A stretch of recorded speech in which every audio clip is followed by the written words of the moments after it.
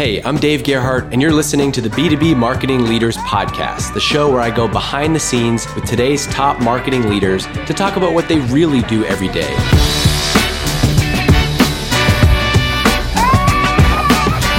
My guest today is Sara Varni. She's the CMO of Twilio. Sara, here's a good icebreaker for you. You are the CMO at Twilio. Before we get into all the hot seat questions, I'm just curious, and I haven't asked you this yet, but where you and I are recording this on the Thursday after the election, and I'm just curious because I know a lot of people will be interested. What have you done from a marketing standpoint this week? Like, have you paused emails? Like, did you and the team have a conversation about that?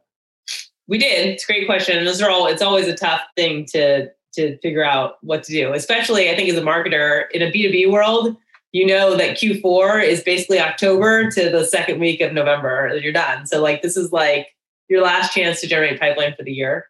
So we tried to be pretty measured. We're not going out and slinging ebooks this week. We're trying to be mindful. But if someone's come to our site and this week and is already showing interest, we're not really turning off retargeting efforts, let's say, for example, because someone's already kind of raised their hand and said that they're looking at Twilio this week. Yeah. So that's the way we're handling it. How did that come up on your team? I'm just curious. Did you send an email to your team? Did somebody in your team bring it up? How did that bubble up within your team?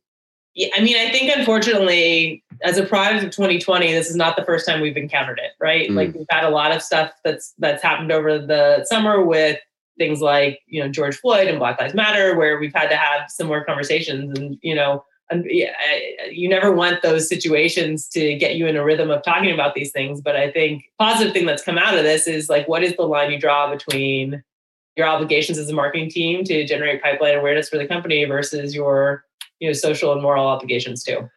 Yeah. It's if people want to buy, we'll talk to them, right? Yeah. But it's not the week to be, screaming about it. All right, let's get into the good stuff. I know everybody's excited that you're here. And by everybody, I mean me. I think people will know Twilio. You can go look it up if you don't know. But how do you articulate where marketing fits in Twilio's just overall business strategy? Yeah, marketing is a really interesting function within Twilio and much different, honestly, than where I came from. I was at Salesforce for 10 years prior to Twilio, and it was very straightforward. We sold sales software to salespeople. It couldn't be more straightforward. Twilio is a little bit different. We had our roots in basically getting developers fired up about building customer engagement experiences. Up until about 3 years ago, our model was largely self-service. So get people interested through articles, tutorial content, or documentation, get them in the funnel and get them doing something meaningful on the platform. As we've expanded our market and have focused on building out a sales organization, the role that marketing plays is quite different. And not that we do have turned off any of the elements that we use to drive developer interest, but now we've added a second element, which is talking to line of business buyers. So how do we create demand where demand might not be there already? So how do we get head of digital to care about customer engagement? How do we get a head of contact center to think about moving their contact center efforts to the cloud? With that effort, we're much more focused on how do we enable our sales team to know the core plays that are going to open doors for them? How do we think about event programming that runs alongside of that to get the right influencers and decision makers in the room? And so, I think as the company strategy has evolved, so is the role that marketing plays within Twilio. So is there, I'm just trying to I was actually going to pull up your website, but is there a freemium component to it or you're strictly supporting, it's strictly sales supported marketing efforts, I guess? You can come in fully self-service at Twilio and upgrade on your own with a credit card. So that still exists. Obviously, as you're doing a higher volume of business with us, it's to our customers' benefit to be engaged with an account team and to just have a relationship more formally with Twilio. What's the mix of the marketing channels that you're relying most on today? And people love this because I think everybody wants to know is there a channel I should be testing? Should I be trying something that you're not? So what's the mix of channels that you're all using today? Yeah, I mean, it's nothing. I don't think it's anything radical. Unfortunately, I'm not going to unlock some brand new channel on this podcast. No, that's important. That's equally as important. Don't spoil it. That's what I want people to hear. I want people to hear that. But I think we all face that, right? You walk into a QBR and a lot of executives will say, well, what's the silver bullet that's going to grow our pipeline 80% year over year? And I always say, I don't think you can be distracted by one new, bright, shiny channel. You've got to make sure that you're firing on all cylinders.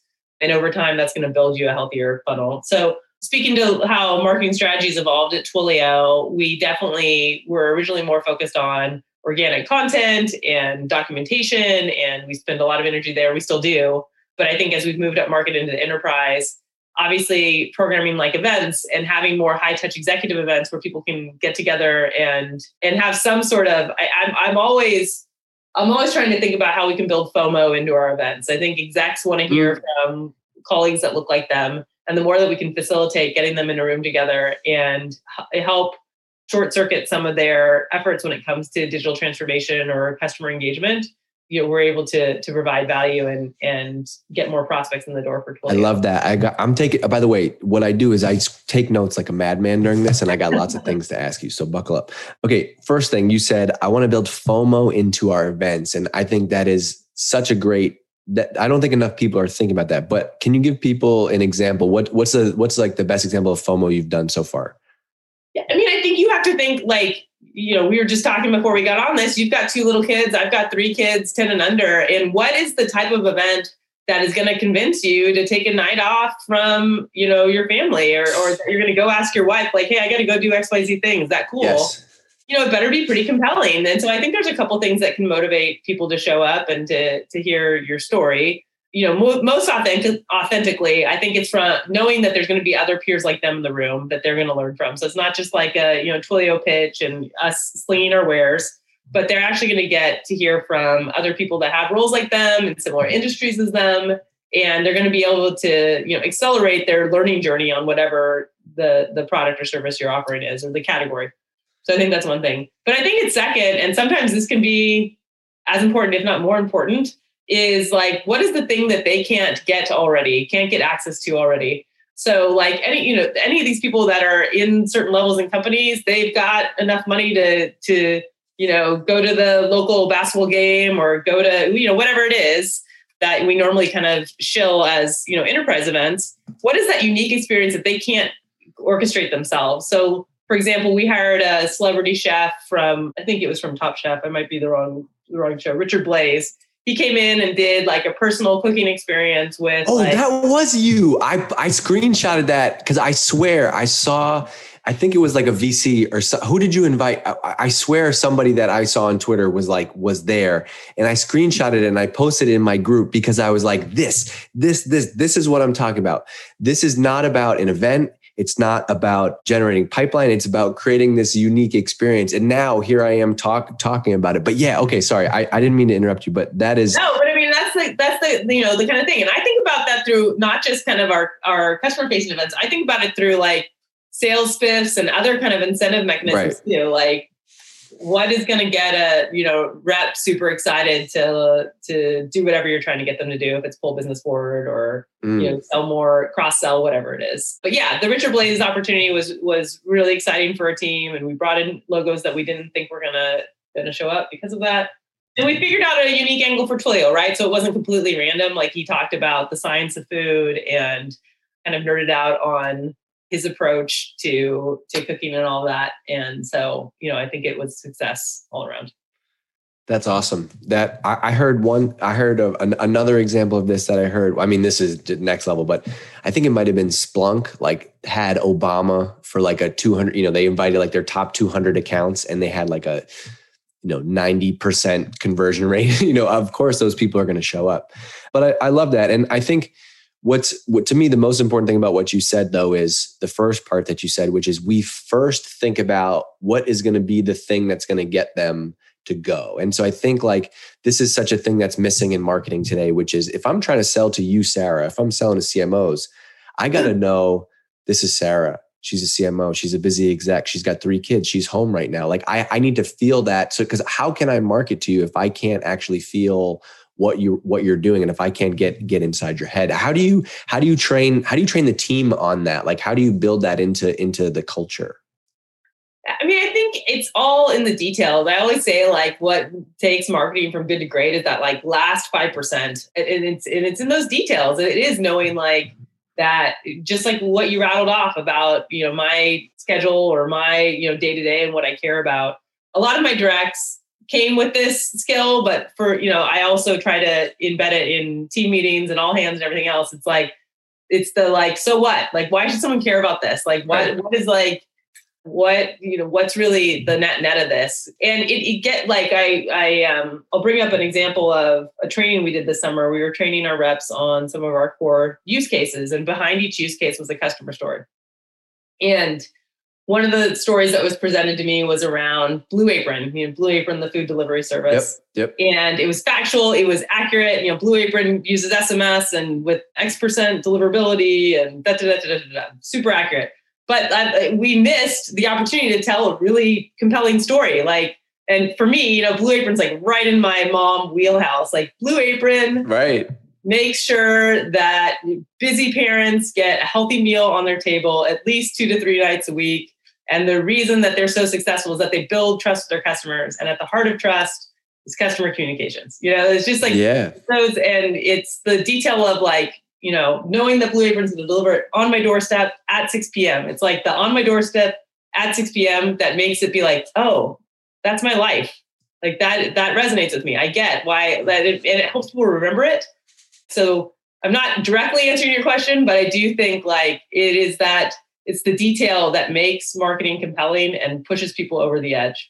Yeah, I agree. One of my favorite copywriting lines is David Ogilvy has a line that says, there are no dull products, only dull writers. And I like to, there are definitely boring products. That's obviously not a true quote. However, I like to take that mindset to marketing, which is like, hey, my job here at this company, wherever, like if Twilio or Privy, right, is like, my job is to tell the best story that I can about this thing. And so in that context, what ingredients do I have to tell it? Okay, I got to try to go. There's so many things I got to talk to you about. So before we talked about events, we talked about content.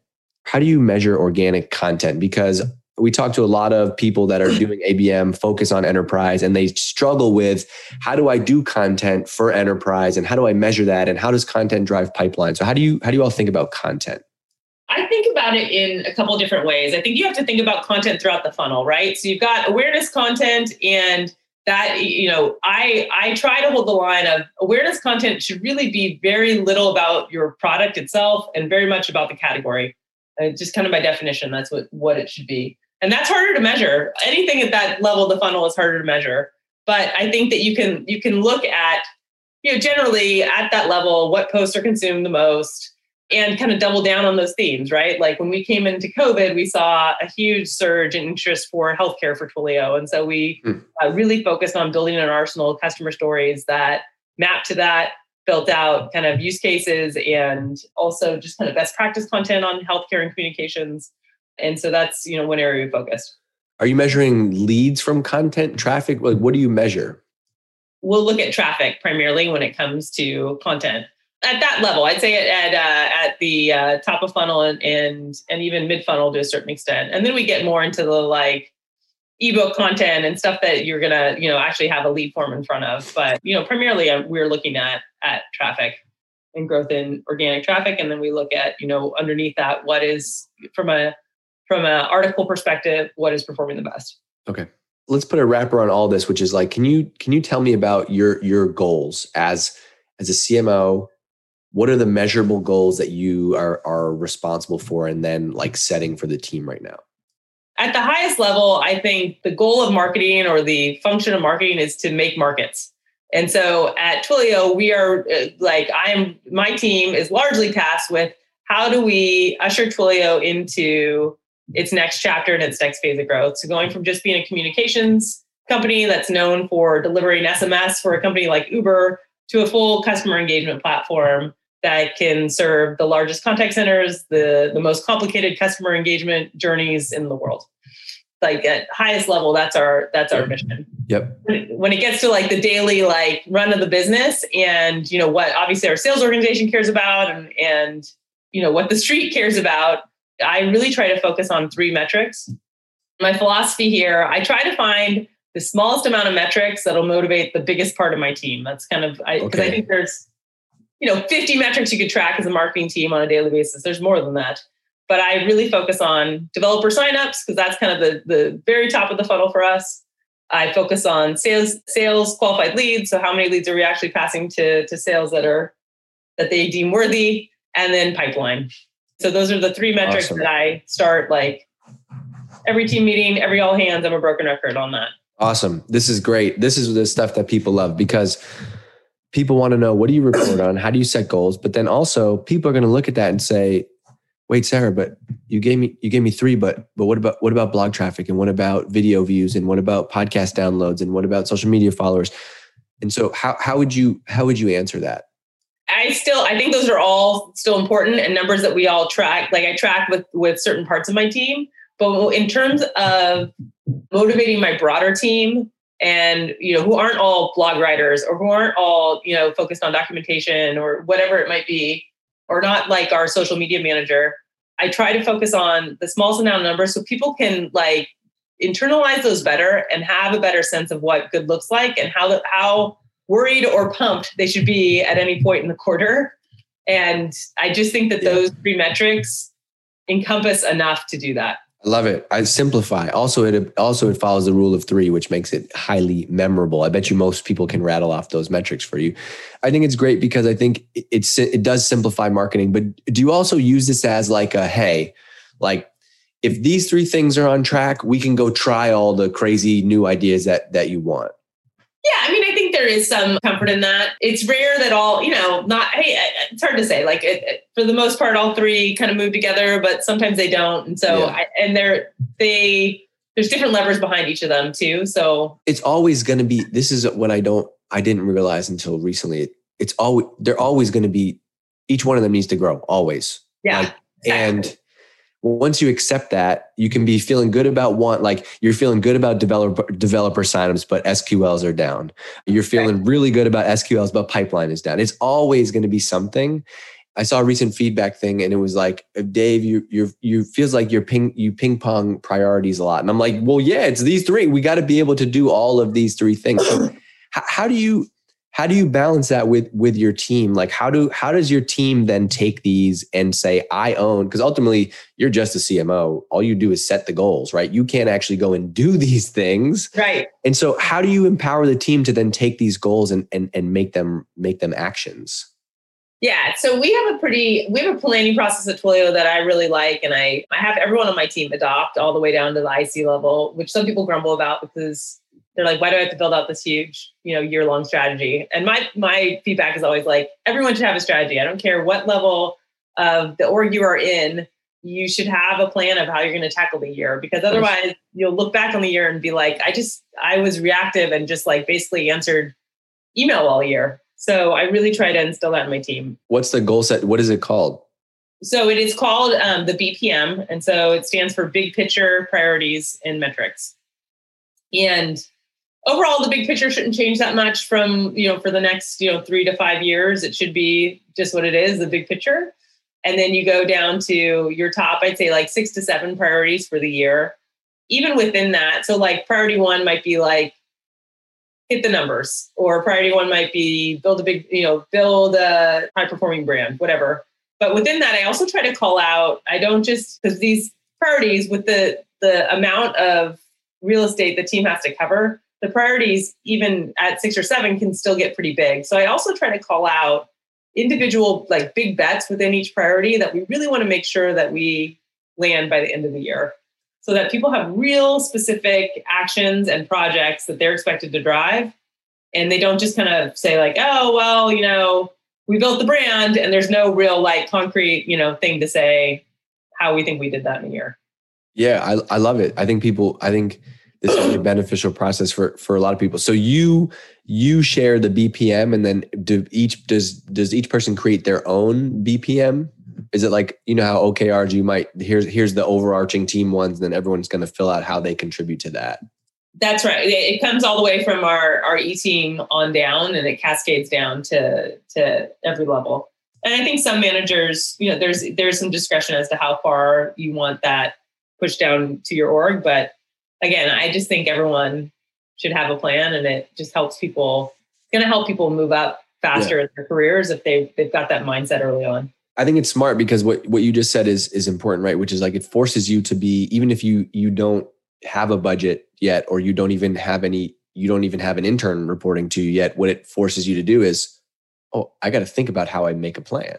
Like, I remember making my first marketing plan and being like, I don't know. I have no idea how to do this. Well, you got to make it up. You have to. And so now you learn how to plan, and the whole process becomes easier. And so if you can make a plan for blogging, now you can also probably make a plan for content overall. And if you can make a plan for content, you can make a plan for demand gen. And it really does build on each other. So it's cool that you do that.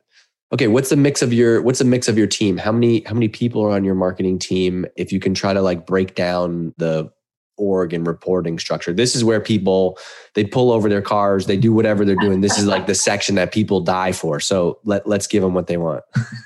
Well, we have about 250 people on the marketing team right now. And I think the benefit of the way we're structured is that we really get to see the full marketing scope from soup to nuts. So product marketing lives in marketing today, corporate comms, developer relations, which I think is really a great function to be part of marketing at Twilio, just because we are so developer centric and it's at the heart of everything we do. Brand, growth, demand gen, and field and events. So those are the core functions, and solutions marketing. Sorry. How big was your team at Salesforce? So when I left Salesforce, I was running product marketing for Sales Cloud, the main product. That team was about 65, but we obviously relied on a bunch of shared services, and the team overall that supported us was quite large.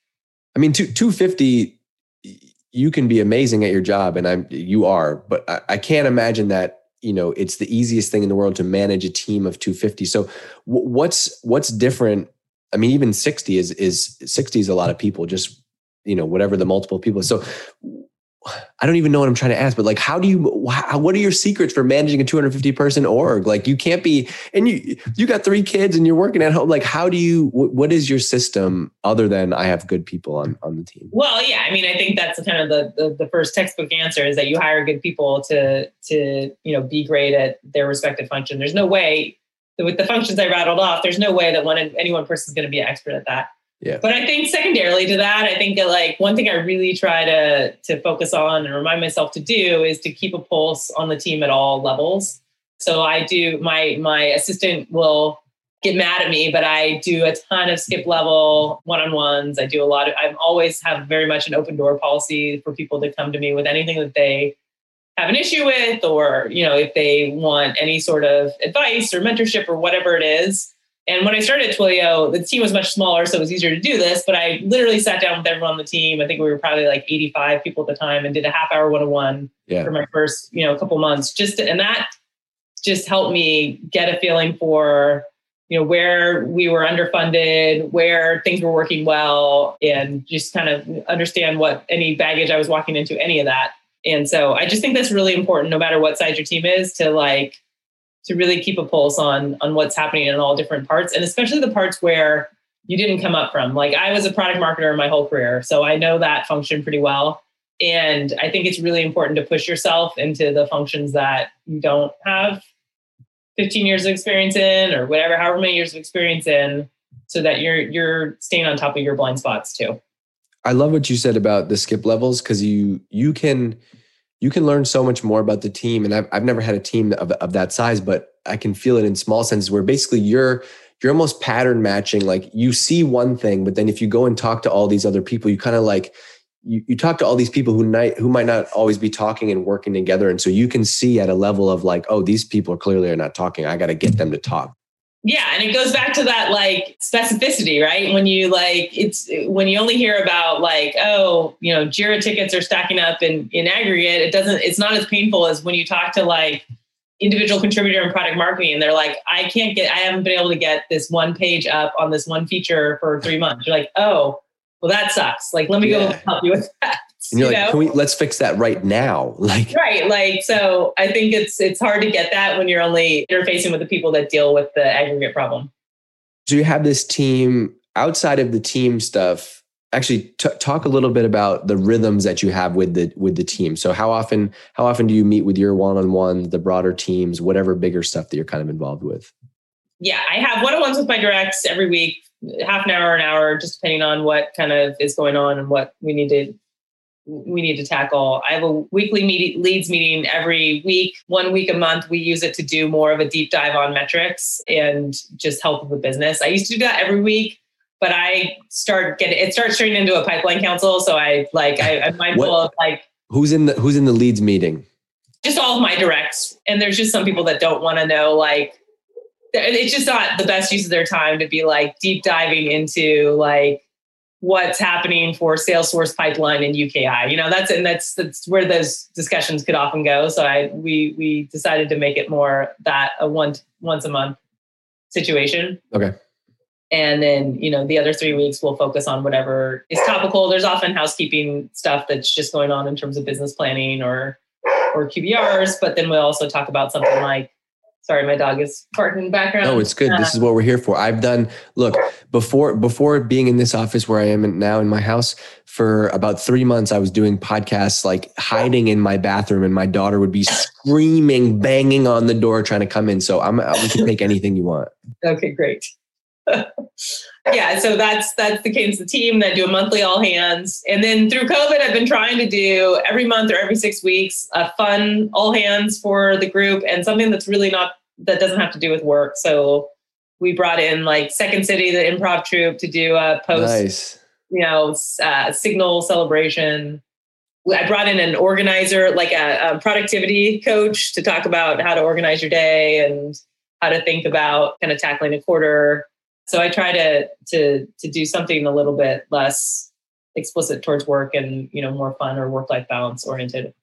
Yeah. I mean, I'm sure it's a whole part of a huge part of your job is you got a team of 250 people. Everybody's remote right now. How do you keep everybody talking, working together, collaborating? Was that whole 250 in one office, or is that split? It's split. That's all, that's global. So, okay. And we actually, to our benefit, our team was pretty distributed pre-COVID. So the transition hasn't been too hard. I just think everyone's going through the same Zoom fatigue. And, Right. How do you get in the weeds? There's stuff that you're going to always want to be involved in, right? Like one of my favorite billboards was, I haven't been to San Francisco in a year now because of COVID, but on the 101, the Twilio Ask Your Developer billboard is one of my favorite ads. And I show that all the time as like a great example of copywriting B2B. My guess is you had to be involved in a media buy like that. You're involved in that. So how do you get involved, and how do you pick what stuff to get involved in? I want to get involved because I want to do what's right for Twilio, but also just personally and selfishly, I think when you become a generalist or a head of marketing, you still want to get in there and prove that you can like flex your muscles a little bit and have it like, I still got it, Selfishly, there's a little bit of that in me too. Yes.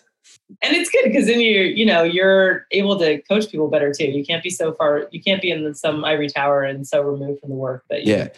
But how do you do it? Like the thing that I always mess up though is like, how do you do it without blowing up the team? Right? Like how do you do it without being too you come in the last minute? So I'm interested in like, how do you pick which stuff to be involved in? Does the team know? Oh, this is a Sara level thing. We got to bring her in. Like how do you casually poke around and be like, ooh, I don't like that headline? There is a little bit in the day-to-day so that people recognize like where I'm like, and it's not just about me and what I'm focused on, but like what I view as good to look like. So like, there is that like, hey, look, this, social post looks a little bit like a picture you'd see in your dentist's office. Like, I don't want that. Like I try to use examples so that people like, it's not just this one thing that they're hinged on. Like, Sara doesn't like, beach scenes. I try to really put a fine point on it so that I don't have to give like 20 examples of what I mean. And I try to give clarity where I can. And then there's just obvious things where I like campaign themes. Like I really try to be part of the process early on so that we all decide and then we all kind of march forward together. And so I don't have to be like this helicopter manager who comes in last minute and like blows everything up. And so I think that we've gotten in a pretty good cadence on at Twilio in general, kind of knowing what those big items are. And it is like it's the billboard level. It's what the homepage of the website is. There is a way to figure out what are the high visibility things that we all should really be in agreement on before they go to prime time. And so I think that's how they've learned what to put in front of me and what can go. And I'll be explicit too. I'll just say, thanks for including me. Really appreciate the heads up. I trust you on this. You don't have to show these things to me. I think that's important too. Sometimes people don't forget to say that. Well, and on the flip side of that, you can say, hey, by the way, this is something I care a lot about. So I'd love to see the version before it goes out. So you're a CMO. You talked about you came up through product marketing. People love this question too, because for some reason, and I've been there, when you're in the role of individual marketer, you're like, how am I ever going to be CMO? I just know product marketing. I don't know demand gen. I don't know content. But, talk to somebody like yourself. You came up through product marketing. I think Shannon, who's the CMO at LinkedIn, she came up through comms and PR. Heather, who's the CMO at Pluralsight, I think she came up through product marketing. There's a whole Salesforce product marketing mafia, I think, too, by the way. And so how do you talk to that person who was you, who maybe is a director of product marketing right now and is like, shoot, how do I bridge the gap from here to become CMO? Yeah, I think it totally depends on what company you are at to a certain extent. And then I think it depends on your appetite to take risks. I was lucky. I was at Salesforce pretty early on, and I started on our partner ecosystem, which was, I was in it, my title said product marketing, but I also had the benefit of thinking about partner programs, which was a different beast and had some kind of campaign elements to it. So that was one thing in my corner. But then I also, my boss at the time got tapped to run a business unit at Salesforce that was an acquisition. And she was like, come run marketing for me. And I'm like, I don't know anything about this. I don't know anything about demand gen. You're crazy to hire me. And she's like, you'll figure it out. Don't worry, whatever, blah, blah, blah. And so she really, it was scary for me. I was in the comfortable job. I was on a good trajectory where I started at Salesforce. But, I knew that I was going to learn a lot. There was the potential I was going to get fired in 6 months, but I was going to learn a ton. And I did. Yeah. And I figured out, I think early on, how to hire the right people underneath me. Like I said earlier, no one expects a CMO to be A+ on all those different dimensions. It's really hard to find that all in one person because you cover a lot of ground. But, I think taking that risk with that role at Salesforce really helped me round out my skill set. So at least I knew all right, here are the broad categories in marketing I need to know about. Here's the talent I need to look for. And even though it was probably the smallest amount of pipeline I had managed over the course of my roles at Salesforce, I think I probably I was prepped the most in that role to actually do what I'm doing today. I love how you think about that, by the way. You think of what you worked on by pipeline. That's a revenue marketer right there. I love that. I also think what you said is going to be liberating for people, which is no CMO is going to be able to be in 100 out of 100 in every core area of marketing. And I think it sounds like you had a great relationship with that boss, because I think it says a lot about that boss to be it must have felt nice for you to be I trust you. You figured out the way you think about product marketing. I want to use that same brain, and you'll be able to apply it to everything else. Right. Yeah. I think that's more general career advice. When people ask me, they said, oh, how did you make it up the ranks to be CMO? And I'm like, partially I picked the right kind of function to move towards and built a broad skill set, but I also followed great people. I followed great managers, and I don't think you can go wrong on that front. I was really lucky to have the set of managers that I've had coming up the ranks.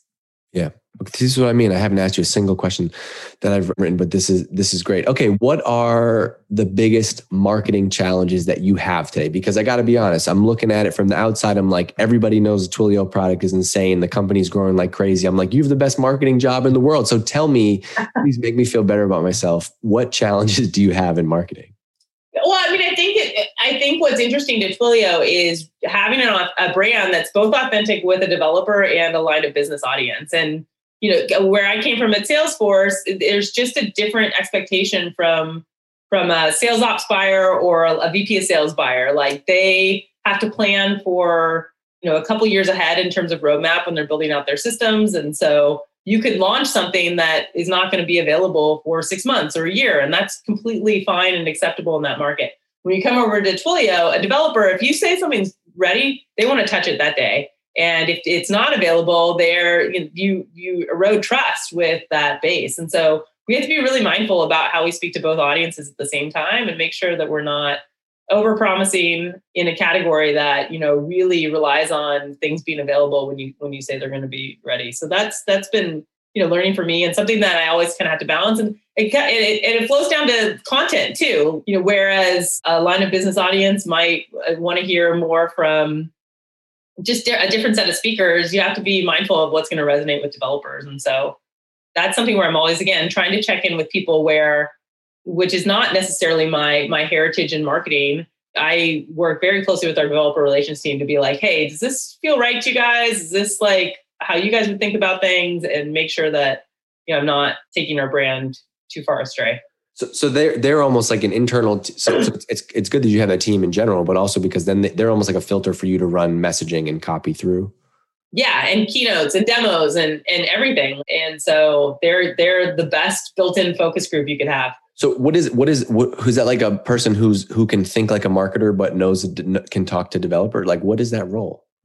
Yeah, so we have a team of developer evangelists that are really kind of our feet on the ground when it comes to getting developers to know, use, and love Twilio is what we say. And so in normal times, they're out at over, I'm not kidding, this is the real number, they're out at over 400 events a year. Whoa. Hackathons, meetups, third-party kind of big software events that you'd expect, talking about Twilio and getting people excited about it. And they are super creative. They're the best people they'll come up with the craziest names for things. They come up with really fun ideas for demos. They come up with great ideas about how to connect Twilio to other technologies that developers are interested in right now. And so I'm super fortunate to work with all of them. Have you had to find a way to backfill 400 events from like a pipeline perspective? Yeah, it's been tricky for sure. We had a ton of events on the line of business side too that were huge pipeline drivers for us. And sorry, I'm clearly wired for pipeline. No, you shouldn't apologize. Say it more. People will pick it up. But yeah, we absolutely had to reimagine a lot of what we were doing there. There's a number of events that have gone virtual that we participate in. Those aren't all, the 400 events are not first party. Obviously, there are a lot of events where we're showing up. So we've tried to latch onto those. But we've also had to rethink some of our own programming that we run firsthand. We have a program called Superclass, which is kind of video game based approach to learning, getting skilled up on Twilio. And normally we would do that in person for like a 4-hour straight hands-on thing in some of the top cities where we're trying to build awareness. And so we figured out how to make that shorter, more consumable online, and how to deliver that virtually. So that's one example. Our user event is another great example. That's your typical Moscone West, however many, people you get in a room there, keynote, big whole deal, booths, and you name it. And so we had to reimagine that to be completely virtual this year, which was a super fun project for the team. I don't know if they'd call it fun first, but I found it to be really exciting and fun. And they completely knocked the cover off the ball. They did a great job. And we also had to think about how we can incorporate our own technology to make that possible. So we had Twilio powered chat, and we had, our Flex experience behind the scenes to answer any customer questions. And we used our video product to, facilitate one-on-ones. So I was just really proud of you never want a global pandemic to force the team to do this, but I was really proud of how the team pivoted and created a great event. Do you think, like, as you're all planning for 21 right now, do you think you're going to have in-person events, or are you going to do more stuff like this and just now have a year to do it? Yeah, it's really hard to say. I think that we don't anticipate us doing any live events, at least in the first half of the year. We're hopeful that things open up a little bit in the second half. I imagine that if all things are clear, that we will start to do some of the exec events and smaller events in the back half of the year. But even like post-vaccine, when we all can go and do whatever we want again, or, whenever this is much less of an issue, I do imagine a world where you have both. I think that I can see a world where you have the in-person experience, but you also create the virtual side. And we saw a huge, it's obvious as to why, but we saw a huge lift in attendance from our EMEA and APAC markets for our virtual conference this year, and the same level of engagement after. So it wasn't even just, but even still, even with in-person events, you could do it sounds funny to say, but a year ago, you probably could have done that Zoom, with the chef, like with the celebrity chef, that would have been amazing. And nobody was doing it at the time. And so it would have been an amazing idea that still would hold up. Okay. We're going to wrap in a couple minutes, but can you talk about MarTech tools and kind of what the MarTech stack is for Twilio? We are, Marketo users. We use Tableau. We use Salesforce. We have some ABM tooling in place. I'm not as well versed on everything that we're using there. I'm going to get all the vendor calls tomorrow now that I'm doing this. And you are. Do you what is your level like on the tech side? Are you exploring technology? Is somebody on your team like keeping an eye out? Because I've had this thought lately that I should be like finding the next thing out there. How do you do that as CMO? I generally rely on my team for their recommendations on that front. I am not as that is one place where I'm not speaking to the what are you in the weeds on and what you're not. That's an area where you're like, I got us a 20% discount on Salesforce. That was my job. All right, next. Right. That is one area where I do rely on my head of growth to surface new ideas for us. But I do get involved into I'll get involved when it comes to what the technology actually does. I'm like, hey guys, what's our ABM strategy? I less care about how we're doing that, but I more want to know the philosophy of how we're going after that, or nurturing. What is our nurture strategy? Who are we targeting? What's behind this? And then I trust them to pick the right tool to execute on it. If you could solve any one marketing problem that hasn't been solved yet, what would it be? So, people would say I wish I could get perfect attribution on brand. That's what I was going to say. I was going to say attribution is just I think we'd all be sitting on a beach somewhere if we could figure that out. But listen, people that are listening right now, this is important. I need you to pay attention. Every single CMO that I've had on has said that attribution is an issue.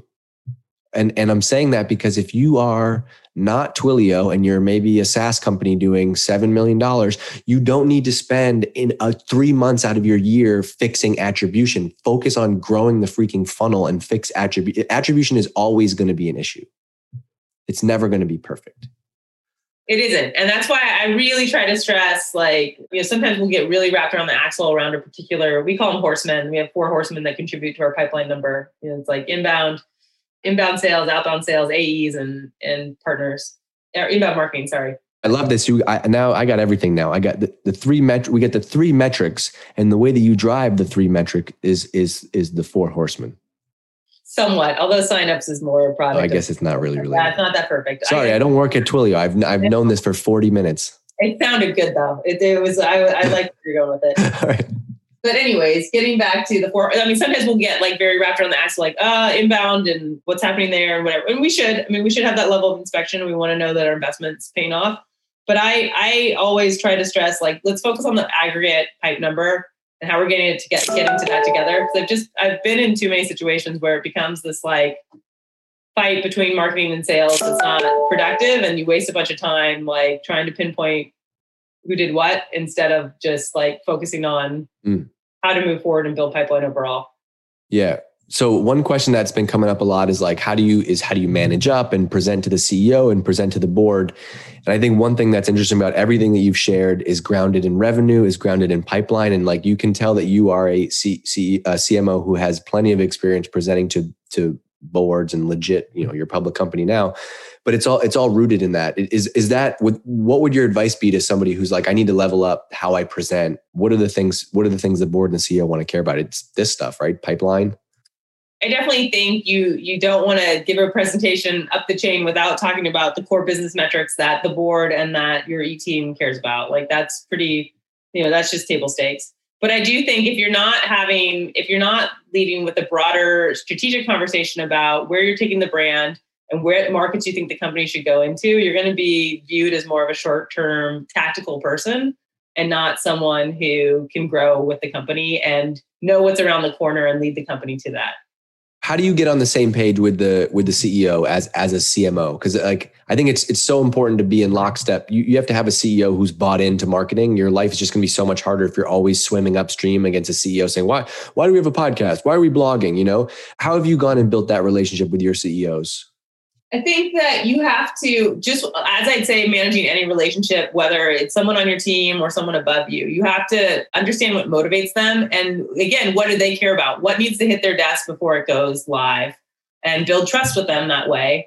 And I think, you have to bring value to the table too. Yeah. You don't want to just come and report the news and report pipeline and report, signups like I've been talking about. You also want to come to them with ideas for how you can grow Twilio, how you are thinking about things that they don't have time to think about. And I think that's what, builds trust over time. And then I think, but you don't want to just hinge on like quarterly business reviews or, every 6-week check-in and whatever. You should also like do this, with some mindfulness to their schedules and time. But like, I think it's fine to like send a Slack that says, hey, I know you've been looking for X, Y, and Z example. Like I saw this the other day, I thought I'd forward, I think it's good to just build like a more casual relationship too, because out of that, I think a lot of it comes down to taste. And a lot of that is subjective. And I think the more at bats you get with your CEO to figure out what they like and don't like, the better you're going to be set up. 100%. You just said it. It's just like marketing, right? What did you say? You said you have to know what they care about.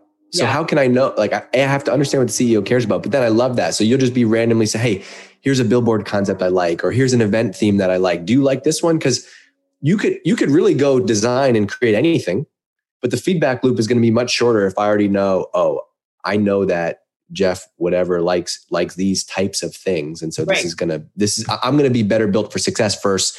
If you've never talked about it, you and the team go spend 6 weeks doing it. He sees it and he's like, what? Then that's where everybody gets in trouble. You got to show your work early. I also love what you said about being you have to be proactive about just ideas about how to grow the business, like beyond marketing, right? So are you chiming in on, I'm assuming there's some type of like leadership team chat and you're talking about stuff beyond just marketing. Yeah, absolutely. I mean, we talk, across the whole business and across product, especially like what are the things we need to focus on to open new markets or open new TAM. And, I try to use the feedback, especially again, from our developer evangelist team who are, really they're really the tip of the spear for the company, getting the feedback from them and making sure the rest of the company is hearing it. Okay, Sara, this is awesome. I appreciate you taking the time. We'll let you off the hot seat. Last question before I go. By the way, you've just catapulted. You're my new favorite CMO. Congratulations. It goes on an episode basis, so we'll see. But give me one other CMO that I should try to have on, especially now that you know that this is an enjoyable podcast. Who should I go and get? You should talk to Julie Legal. I think that she's fantastic. I've got all my Salesforce heritage. Or Trisha Gelman. Yeah, I should have Trisha on actually. That would be great. Okay, I got two. Trisha and Julie. Okay, Sara. My title for like the next 2 weeks until you do your next podcast. Well, you don't know when I'm going to publish the next episode, so we'll keep you on track. Sara Varni, this was awesome. I appreciate you. Have a good rest of the day, and I'll talk to you soon. Hey, thanks for listening to this episode. If you like this content, I have a whole lot more where that came from. It's in my private marketing group called DGMG. There's almost 2,000 members in there. 80% of them are B2B marketers, and it's been an amazing community that we launched over a year ago. I've already posted over 400 different types of content in there, articles, videos, blogs, podcasts. You can go and check it all out. Patreon.com/Dave Gerhardt. And it's an amazing place to be. Plus, I do exclusive AMAs with these podcast guests in our group. And it's the only place I post the full transcript and show notes. So you might want to go check it out. Patreon.com/Dave Gerhardt. I also want to give a shout out and a thank you to our friends at Hatch for producing this episode. You can get unlimited podcast editing at usehatch.fm. It's awesome. They're helping me with the show. It's why it sounds so great. And you should go and check it out too. See you on the next episode.